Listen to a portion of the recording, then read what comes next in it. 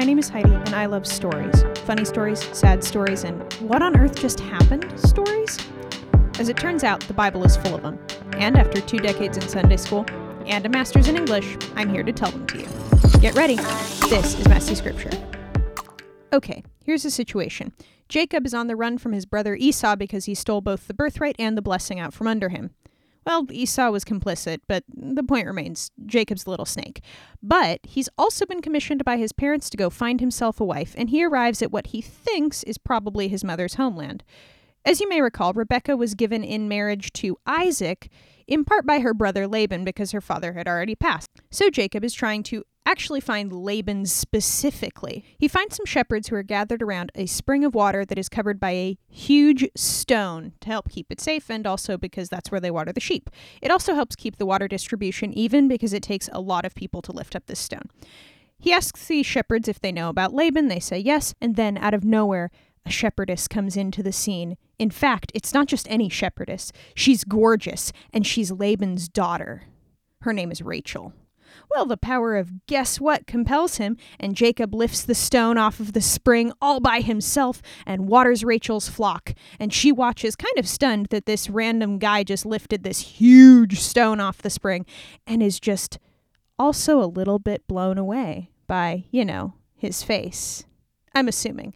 It's very clear that he's instantly smitten. As soon as the flock is done being watered, Jacob tells Rachel who he is and bursts into tears.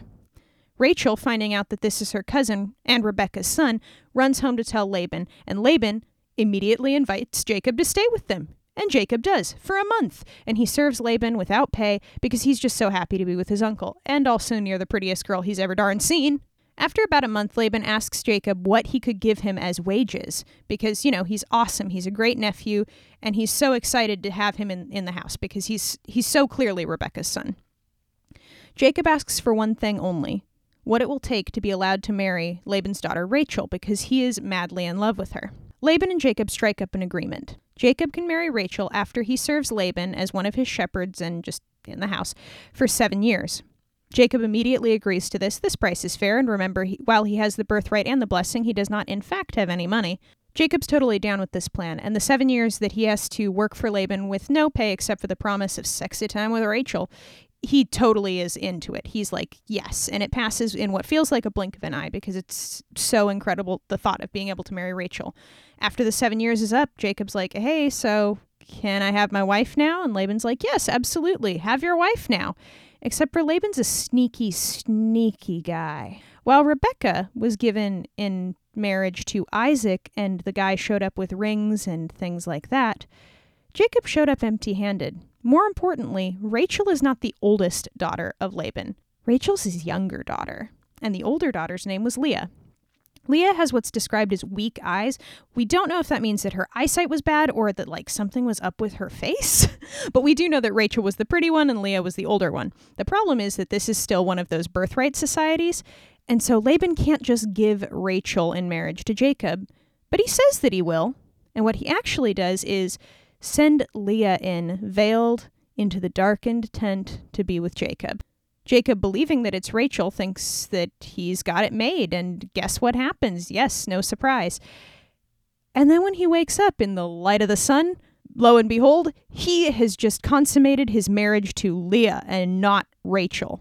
Jacob storms out and asks Laban, what the heck, dude? You said I could work 7 years and have Rachel, and I've just slept with Leah. What the heck? And Laban's like, well, I can't marry off my younger daughter before my older. That's just not how things are done here, and you would know that if you hadn't been raised in the podunk middle of nowhere by my sister and her husband. And Jacob's like, what will it take for me to be allowed to marry Rachel, the woman I'm in love with?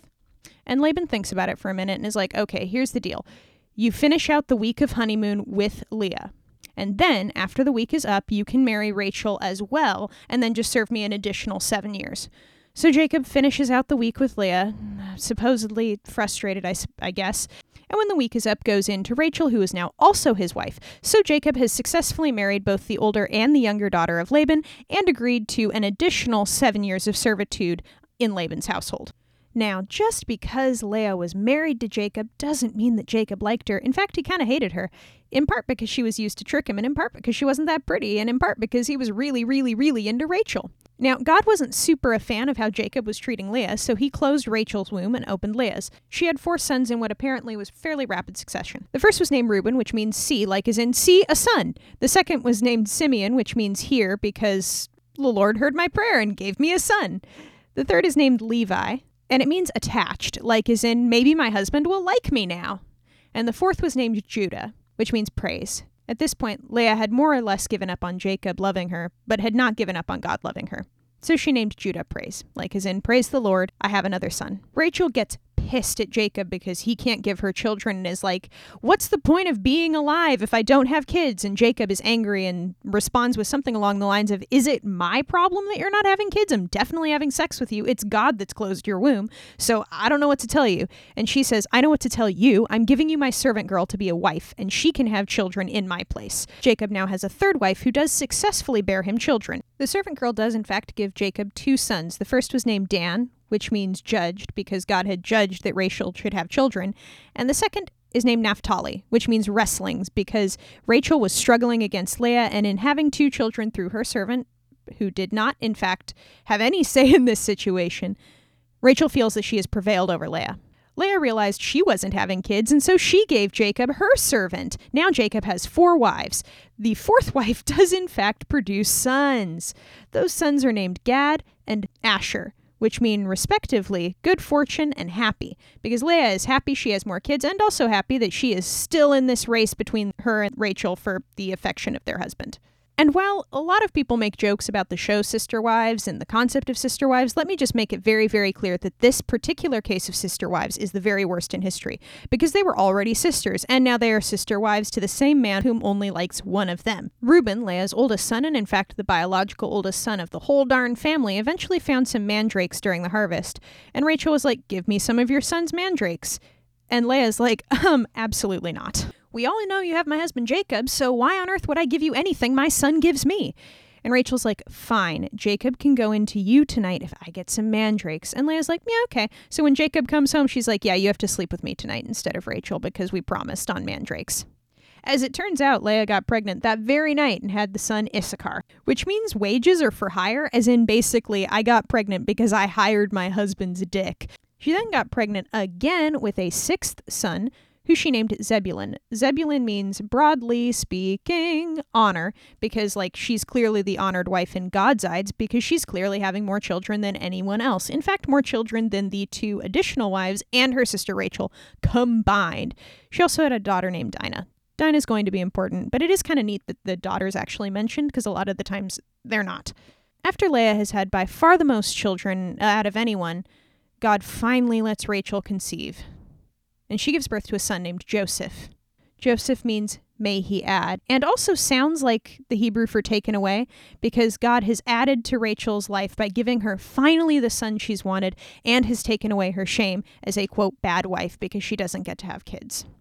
Now, basically, as soon as Jacob's favorite wife has finally had a son, Jacob's like, hey, Laban, can we leave? Please send me home. We've lived here for so long. Please give me my wives and my children so I can go home to my home country now. Because he has achieved his mission of finding a wife, and it is quite possible that Esau's not quite as mad at him, and Jacob's willing to roll the dice because things between him and Laban are a little bit not quite as good as they were when it first started. Well, Laban doesn't want to send Jacob away because clearly Jacob is blessed. Jacob does very, very well, and everything he touches seems to get a little bit better. So Laban says that he will give Jacob any wages he asks for if only Jacob will stay. Jacob decides to try to outwit his uncle Laban by saying that the only thing he will take as wages are the speckled and spotted sheep. In other words, any sheep that are found among Jacob's flocks that are one color only will be considered stolen. That is very bad. It would be very dishonoring to Jacob. So Laban says, yes, absolutely. Tomorrow you can go through all of the sheep and you can pick out all of the speckled and spotted, and those will be your wages, as long as you continue to care for my flocks. But secretly, Laban and his sons go through the sheep before Jacob can get to them and take all of the speckled and spotted sheep out. And Laban sends his sons with those speckled and spotted sheep 3 days away so that there is no way Jacob can get to them. Now Jacob is tending a flock that is only black or white, and no speckled and spotted sheep are to be found. What's Jacob's strategy? He puts these strips of wood between the sheep when they're watering, and he makes sure, through what is now known as absolutely nothing, but is certainly God's favor in context, he makes it so that the strong sheep always breed speckled and spotted sheep, and the weak sheep continuously only breed black or white sheep. In other words, every time the sheep breed, Jacob is getting all the good ones because they're speckled and spotted, but they're also really strong. Laban has absolutely nothing he can do about this because he can't admit that he took all the speckled and spotted adult sheep, and he also can't tell Jacob that any of them are stolen because they've made an agreement that all of the one-color sheep belong to Laban and all of the multicolor sheep belong to Jacob, and Jacob has found a way to hack that system and is now getting richer and richer and richer. Jacob's argument in doing this is, one, Laban had screwed him over, and two, when he came to Laban, Laban wasn't rich. And now that he's trying to leave as best he can, Laban is rich, in great part to Jacob. Laban's sons are also jealous because they understand that he's gotten everything for their father, and they are like dead weight compared to him. At this point, the relationship between Jacob and Laban has deteriorated pretty far. Laban keeps trying to change Jacob's wages to screw him over so that Laban benefits, but every time he changes what Jacob gets, the Lord seems to make that be the only thing that appears. So Laban's like, oh, just kidding, your only wages are the speckled sheep, and then only speckled lambs are born here.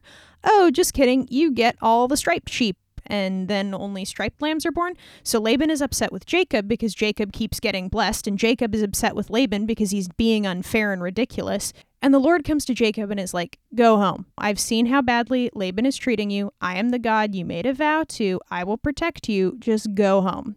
Jacob calls his wives in and is like, hey, listen, I had this dream that God said that we can go back to my homeland because your dad is screwing me over and screwing us over and has made our lives very difficult. And Rachel and Leah are like, yeah, our dad treats us like crap.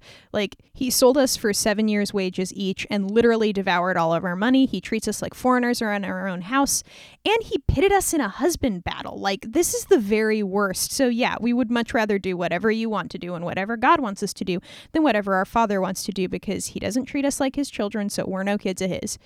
And Jacob packs up his whole family, which is no small feat, and packs up all his flocks and runs away.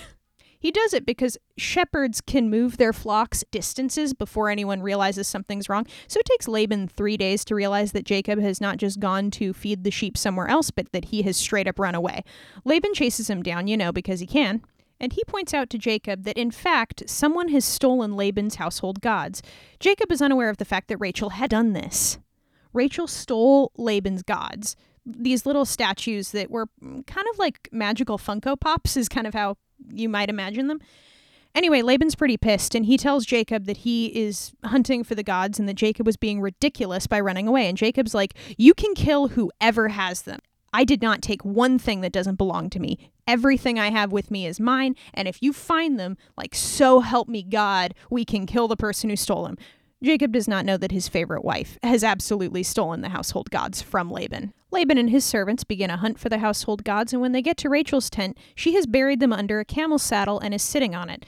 And she's like, oh, I'm sorry I can't get up, my lord. I am on my period. So I'm going to sit here on this saddle and not move. And Laban inspects Rachel's tent, not too thoroughly, she's on her period. And because Rachel was definitely sitting on the gods buried underneath the camel saddle, Laban can't find them anywhere. And once he can't find them anywhere, Jacob is pissed. Jacob's like, I didn't steal your daughters, I didn't steal your gods, I didn't steal anything from you, and you continuously tried to ruin me, and God blessed me, and that is not my fault. In fact, I think you owe me an apology. And Laban's like, well, technically they're my daughters, and technically it's my property, but I can't do anything about it. And Jacob's like, this is absolutely ridiculous. Please just let us leave. We were afraid of this happening. That's why we snuck out. And now you are making everything more difficult. And Laban's like, Jacob had been serving Laban for 20 years, and in that time had continuously prospered Laban, and Laban had only made things difficult, and he had nowhere to run. So they make a heap of stones between them, and they're like, this is the end of our relationship, basically.